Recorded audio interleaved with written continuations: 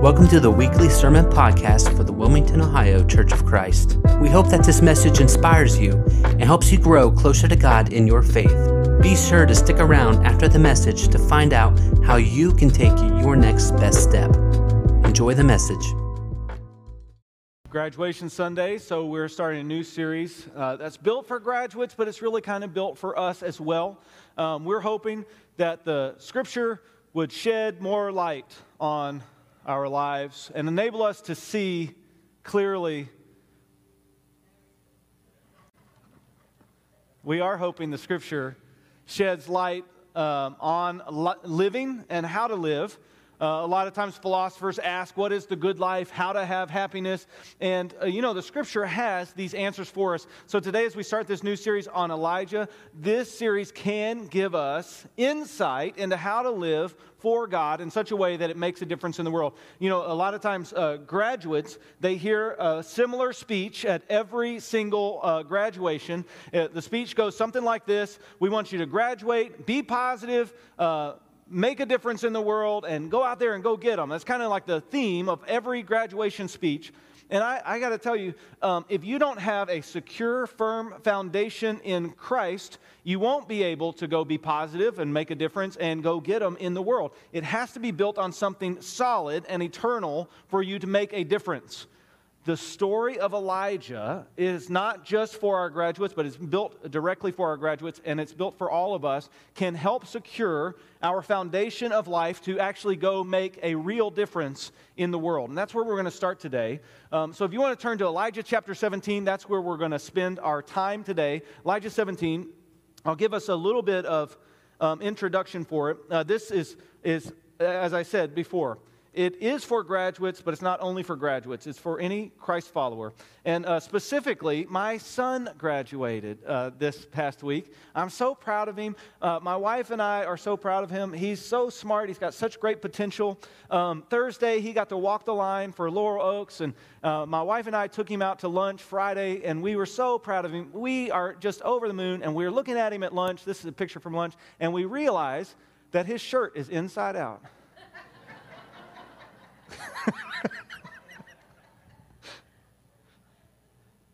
Oh, I had to do that. I tear up. Proud of him. Got such great potential, but even he needs to know that our foundation must be based on the Lord for us to make a difference in life. In Elijah 17, I'm going to read the entire chapter. Just hang with me all the way through it, and we'll break it down on how it does make a difference in our life. 1 Kings. I got Elijah on the brain. Thanks, John. 1 Kings chapter 17, verse 1. That's where the story of Elijah takes place. We don't know anything about Elijah before this instant. He all of a sudden, boom, appears on the scene. God uses the prophets in 1 and 2 Kings, the two books in the toward the front side of our Bible. He uses the prophets to give a warning and judgment to the kings who are doing evil. A little bit of history that's going on. Israel was ruled by King David and then his son Solomon, and there was never a perfect king. Every time Israel got a king, they thought, oh, this is going to be a king that's going to lead us for, all the time. And every king fails. But some kings did worse than others. And after Solomon, his children split the kingdom, and they became a northern kingdom, Israel, and a southern kingdom, Judah.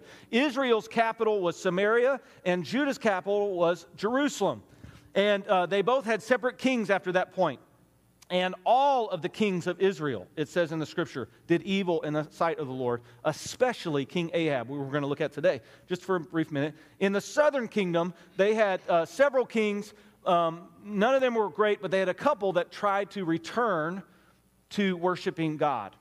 And so what would happen in Israel, and this is where we're going to pick up with Elijah today in 1 Kings chapter 17, the kings would do something terrible. They would build an altar to a fake god. They would try to move all the people to worship this false god.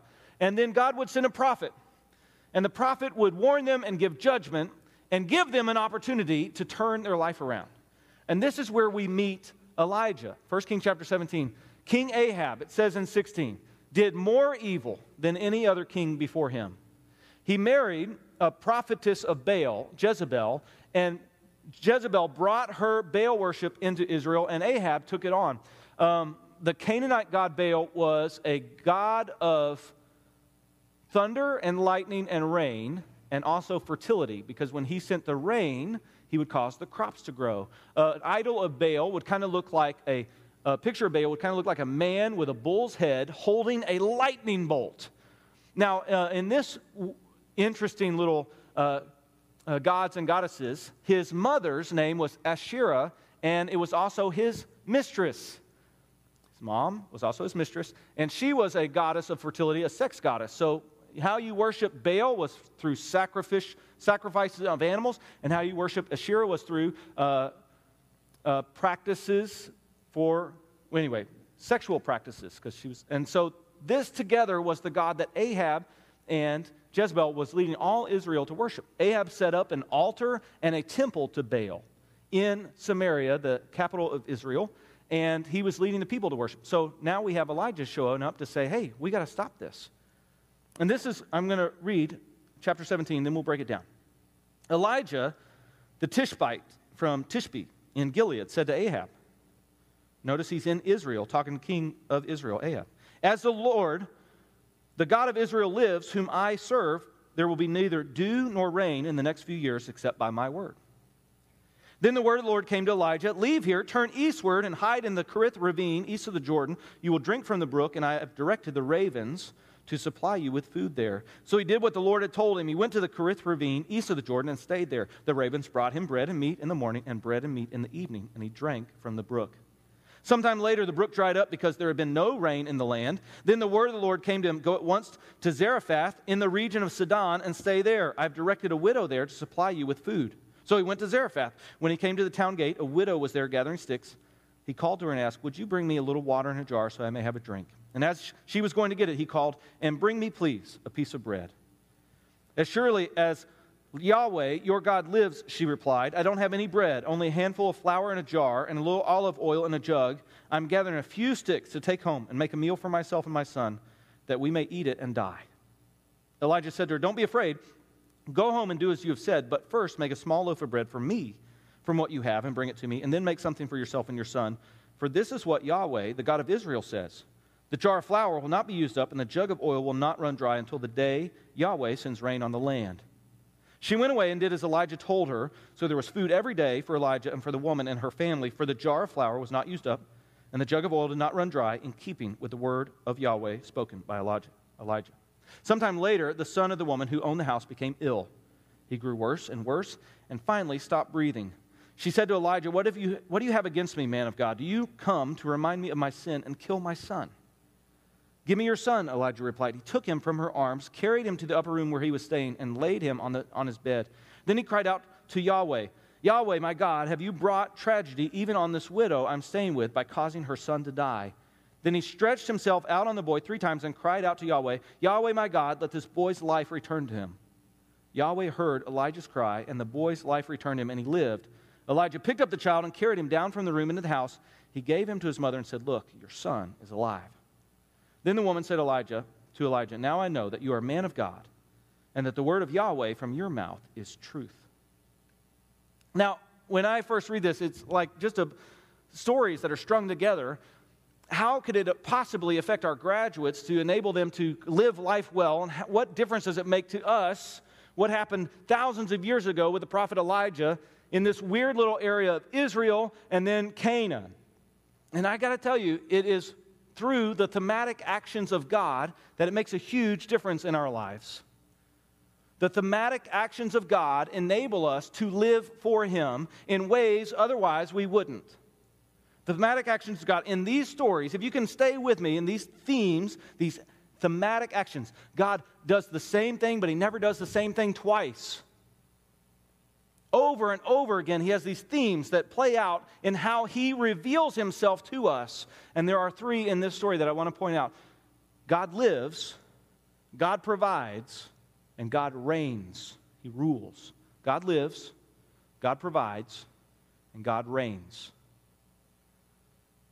Ahab was worshiping Baal, the god of rain. Baal is kind of a puny god.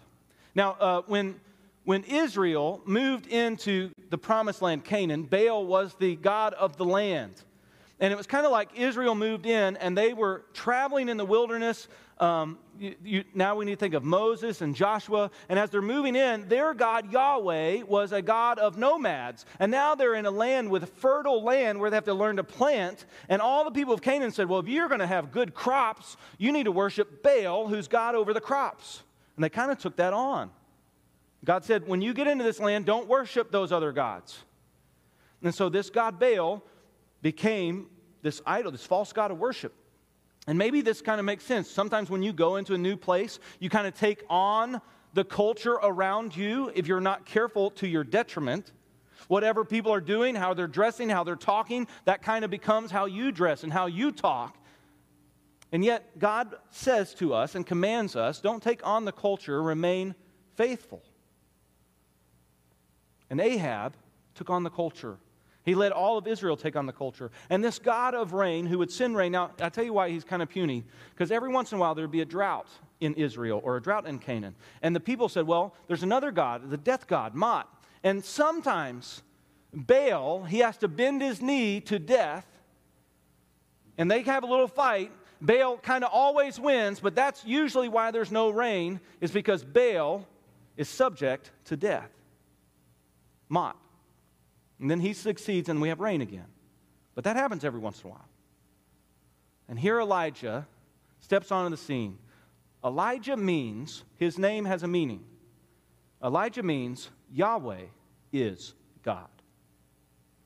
Imagine going into your job interview, graduates, and you get to shake hands across the desk and they say, hey, my name's Dale, and you say, my name is Jesus is Lord.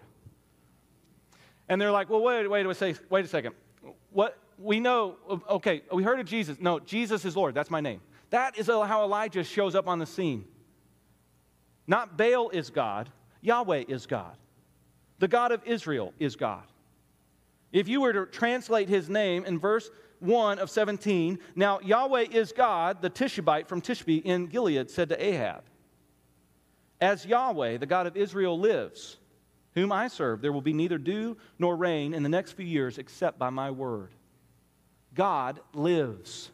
This is a thematic action of God that he proves himself over and over and over again, that he is a true God, he is an involved God, he is active in our lives, and he is a true living God, not like a fake puny God that has to bend their knee to other gods, that has to battle for control. No, God lives. He is God. And all of a sudden, Baal is deemed impotent and cannot send lightning or thunder or rain. He can do nothing because God has declared it will not rain. Now, the reason why this is a thematic action is because this kind of display of God's power has happened previous in the story of Israel. In fact, it happens over and over again. But the big thing we're supposed to be drawn to, our minds are supposed to go to, is the Exodus, where Israel was slaves in Egypt. Now you got to think about, Moses, you got to think about Joshua, you got to think about the 10 Commandments, you got to think about the parting of the Red Sea, you got to think about the 10 plagues. In Exodus chapter 5, Moses goes to Pharaoh, the king of Egypt, and he said, let our people go so that we may go worship the true God, Yahweh. And Pharaoh responds, I don't know a God named Yahweh. You may not go anywhere.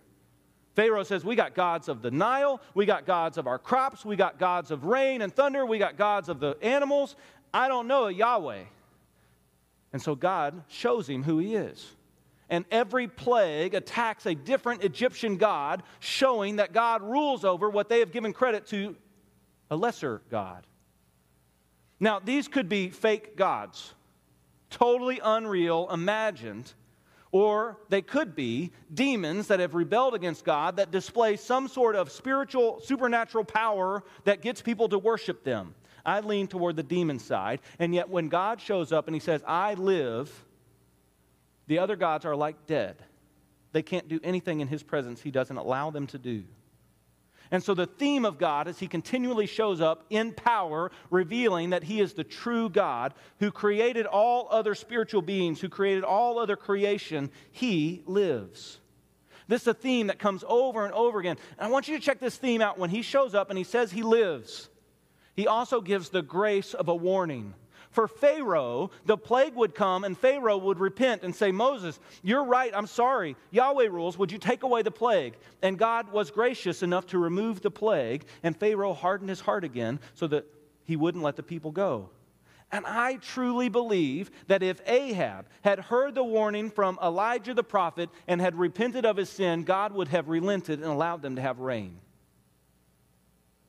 This is a theme that happens over and over and over again. And if you would allow it, the Word of God serves as our warning today to turn to Him, continually turn to Him, and don't go off to other gods. Graduates, you got the same pressure that every person in this room has. You're going to go and you're going to be tempted to worship other gods, and they won't be so clear as to be little golden statues to bow down to. They will be gods of freedom and happiness and identity. We so desire to be free and happy, we won't let anybody stand in our way or bump up against us to not allow us to be happy. That has become our idol. And I guarantee you, I know this from experience, and I know this from evidence around me, if I chase happiness, I will be more lonely and depressed than I've ever been. If I chase freedom or happiness, it becomes my idol, and I become enslaved to it. I become enslaved to an ideology or to an object, and I will not be happy, I will not be satisfied, and my life will experience drought like never before. There's a warning here to us. God lives. If you would allow it, this theme repeats. In John chapter 1, way over at the beginning of Jesus' ministry, there was a prophet that appeared on the scene. His name is John. Let me read John chapter 1 for you so you can see what it says. Sorry, I didn't have it bookmarked. That page won't turn. There was a man sent from God whose name was John. He came as a witness to testify concerning that light, so that through him all might believe. He himself was not the light. He came only as a witness to the light, the true light that gives light to everyone coming into the world. He was in the world, and though the world was made through him, the world did not recognize him. He came to that which was his own, but his own did not receive him. Yet to all who did receive him, to those who believed in his name, he gave them the right to become children of God, children born of not of natural descent, nor of human decision, or of husband's will, but born of God. The Word became flesh and made his dwelling among us. We have seen his glory, the glory of the one and only Son, who came from the Father, full of grace. Jesus arrived. This is the same theme of 1 Kings chapter 17, when the prophet shows up and he gives the warning, God lives. The prophet shows up in John and he says, Jesus, God with us, has arrived. God lives, and he's now with you. And if we would allow him, he can also live and rule over our own lives. He will give us that deep satisfaction that eludes us with every other endeavor we pursue. I guarantee graduates, I guarantee Christians in this room, if you pursue any other thing with the intensity you're supposed to pursue God with, you will never find the deep satisfaction for your soul. Because God lives. He's a true God. Then the word of the Lord came to Elijah. This is the second way God does a thematic action in the life of Elijah that he also can do in our own. The word of the Lord came to Elijah. Now, when Lord in your scripture is all capitalized, capital L, capital O, capital R, capital D, that stands for the name of God, Yahweh. All other times where it mentions God or Lord, and it's capital G or capital L, but lowercase after that, it's a different name for God, and it could just be like a generic name for God. But here's the specific name, Yahweh, because the author of 1 Kings is making a point. Baal is not God, Yahweh is God. Then the word of Yahweh came to Elijah. Leave here, turn eastward, and hide in the Kerith ravine east of the Jordan. You will drink from the brook, and I have directed the ravens to supply you with food there. So he did what the Lord had told him. He went to the Kerith ravine east of the Jordan and stayed there. The ravens brought him bread and meat in the morning, and bread and meat in the evening, and he drank from the brook. Our God provides. This is a theme that he does over and over and over again. This is, again, having our minds go back to Israel escaping the slavery of Egypt. And God is doing the same thing, but he's not doing it the same way. So Israel leaves Egypt. They go through the parted Red Sea. They go into the wilderness, and God provides them in the wilderness manna from heaven, the bread of angels. He provides them meat, quail, that lands in their camp so that they can eat, and he provides them water in the desert. God provides them bread and meat and water. And if you go back and you look at the story of Israel as they travel in the wilderness, God keeps providing them bread, meat, and water, and they complain, and they grumble, and they rebel, and they disobey God over and over and over again, and God provides them the grace over and over again they need. Bread, meat, and water. But notice here in Elijah, he doesn't grumble or complain, he just obeys. And God provides. And God doesn't just provide one time, because the Israelites in the desert, they got bread one time a day. But here Elijah gets twice. There is a blessing that comes from being obedient to the Lord. And God really does provide. And he gives grace to everybody. Those outside of God and those inside of God, he will give grace. The rain falls on those who are evil and those who are good. God gives sunshine to the farmers who are evil and against God, and to the farmers that are good and for God. He gives grace, but here it's not the Egyptians that are being judged and experience the consequence of their actions. It is Israel experiencing the consequence of the actions. And all of Israel is suffering the drought, the same as all of Canaan where Baal rules. And Elijah is in Israel, and he's in the wilderness and near Israel, and the drought is covering everywhere, and God is providing for him. And if you would allow it, God will provide for us today. We have to have our minds wrap around this. God does the same thing over and over again, but he never does it the same way. If you're willing, Jesus is our bread that sustains us. If you're willing, the Word of God is the meat we need to grow and have strength. And if you're willing, the water is the Holy Spirit that God promises that will well up within us and overflow out of us everywhere we go, where we can actually bring life to others through his power. Jesus, as he was talking with his people, he said, I am the manna, the bread from heaven, God provides for you. When he met with his disciples, he said, take and eat, this is my body.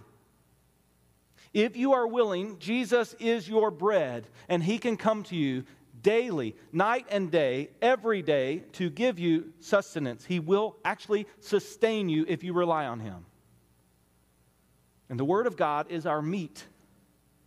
We don't settle for just little elementary teachings. We continue to grow. If you're willing to allow it, you continue to grow with the meat of the Word. And the water will not only refresh you, the Holy Spirit will not only refresh you, it will empower you to live, to understand it, and then to live it out.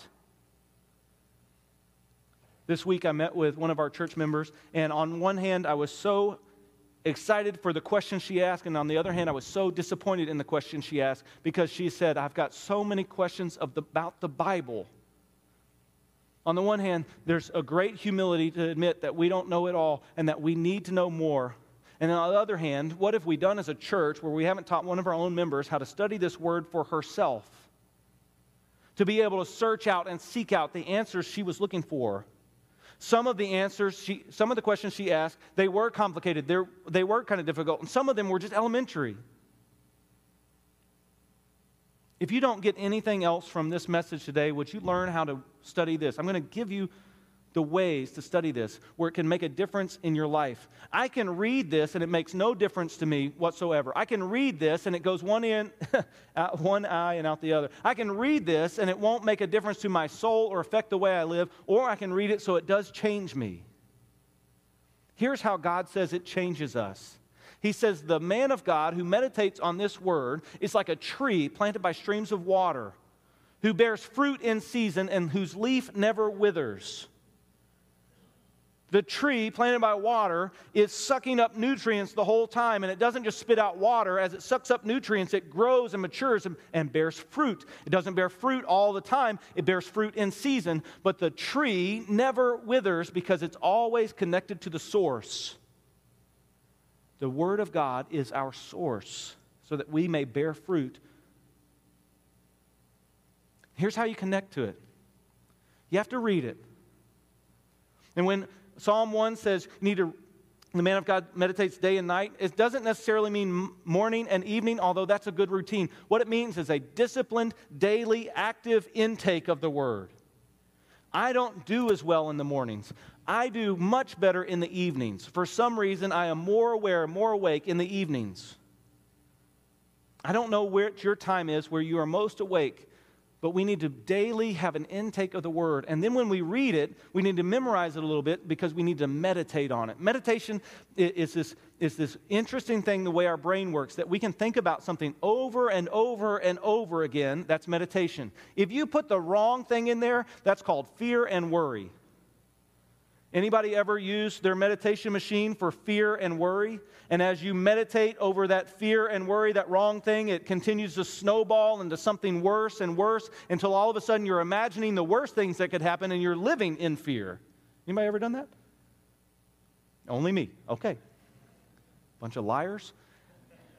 Our meditation machine is supposed to have Scripture inserted into it, and then we're supposed to reflect on that over and over and over again, and it will snowball. It snowballs into sustaining us and feeding us and changing us, transforming us. Read the Word, memorize the Word, and then reflect on it until it changes our emotions. Reflect on it until it transforms our affections. You can read it and make a mental agreement with the Word and it not have any effect on you. But if you meditate on it and you think about, how can I apply this in my life? How can I apply this in my family? How can I live this out? As you reflect on it and meditate on it, all of a sudden it stirs your emotions toward God and toward obedience, and all of a sudden it has brought transformation in your life. If you are willing, this action of God, of Him providing, He is still providing today if we would just obey and eat it. If you don't get anything else out of this, graduates, if you don't get anything else out of this church, would you learn to meditate on this Word so it can change you from the inside out? You want to make a difference in life. I get it. We all should be. But not because we just graduated high school, or not because we have 40 or 50 or 60 years of life experience, but because God lives and He provides. That's how we make a difference. We start living it out. And finally, God reigns. Elijah is sent to Sidon, the very heart of Baal worship. And now we have to ask the question, who is God?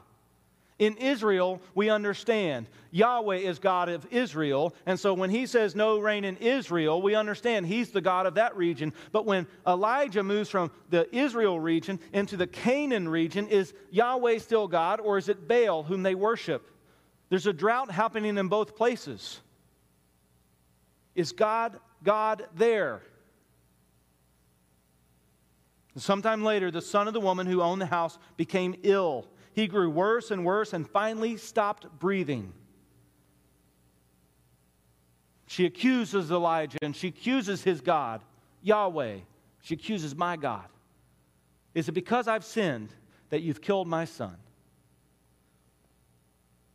Give me your son, Elijah replied. He took him from her arms, carried him to the upper room where he was staying, and laid him in his bed, and he cried out to Yahweh. Yahweh, my God, have you brought tragedy even on this widow I'm staying with, by causing her son to die? Then he stretched himself out on the boy 3 times and cried out to Yahweh. I don't know why he stretches him out 3 times. I don't know why he stretches himself out on the boy 3 times. I don't understand that. Nobody else does either. The point is that God hears his prayer. The Lord, Yahweh, heard Elijah's cry, and the boy's life returned to him, and he lived. Elijah picked up the child, carried him down from the room into the house, and he gave him to his mother and said, "Look, your son is alive." Our God reigns. Our God rules over both life and death. It's not just that he rules over creation. It's not just that he rules over every other little deity that ever existed or ever exists. It's not just that he rules over the sky and the rain and the crops. It's that he rules over life and death too. He does not submit his knee to the god Mot and have to take a break and battle it out to determine who lives and who dies. This is a thematic action of God that happens again and again and again. If we go back and we focus in on the story of Israel leaving Egypt, God is God over life. And the punishment for Pharaoh rejecting God and hardening his heart was the death of the firstborn. Here, God is revealing that he is God over death, and death could not hold on to anything. God doesn't allow it, and he brings his son back to life. Jesus was given the power over life and death. He had the power to lay down his life and then take it up again. Our God lives, our God provides, and our God reigns. Our God rules. When we start living this out, when we start living out the fact that God rules, there isn't anything anybody can do to us. We can go live for him regardless of what circumstances happen. If they kill us, God is a God of life. We will not experience death, but we will be transported into a new body, face to face with Jesus, and we will experience more of God. Paul says, "For me to live is Christ, but to die is gain." And if they leave us alone, we get to continue to live out for him, telling everybody that our God lives, our God provides, our God rules, our God reigns. And he does it through Jesus Christ, his son. And Jesus Christ, his son, gave his life for us. He died in our place. So everywhere we have rebelled against him and gone after our own little idols, he took that into his body on the cross. And he laid down his life sacrificially so that we could live. To prove it was all true and he was big enough to take the sin of everybody in the world, Jesus took his life back up, and he lives. Jesus still provides, and Jesus still reigns.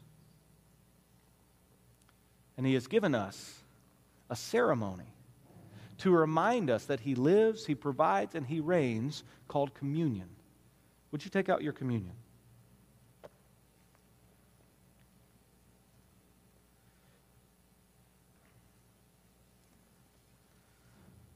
If you're willing, Jesus is the bread that sustains us. He says, "Do this in remembrance of me." He said, every time you participate in the bread, you are actually participating in his body. You're reminded that he lives, even though we're remembering his death. Would you participate in the bread?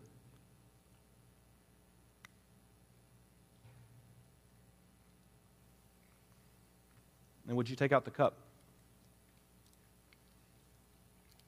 Jesus says, "Do this in remembrance of me." This is the cup of the new covenant poured out in his blood. Where we are faithless, he is faithful. The cup reminds us that he never sinned. He always obeyed. And even in the wilderness he obeyed. And even into death he obeyed. He says, when you participate in this cup, you are participating in his blood. Would you allow this reminder to remind you of your forgiveness of sins and the new life that you have in him? Would you participate in the cup?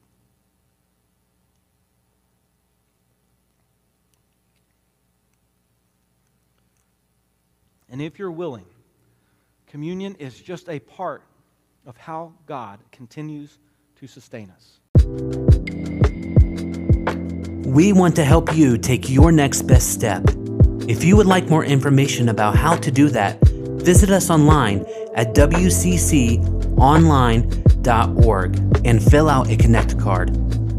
If this message has inspired you, be sure to share it with a friend, and don't forget to keep up with us on social media. Thanks again for joining.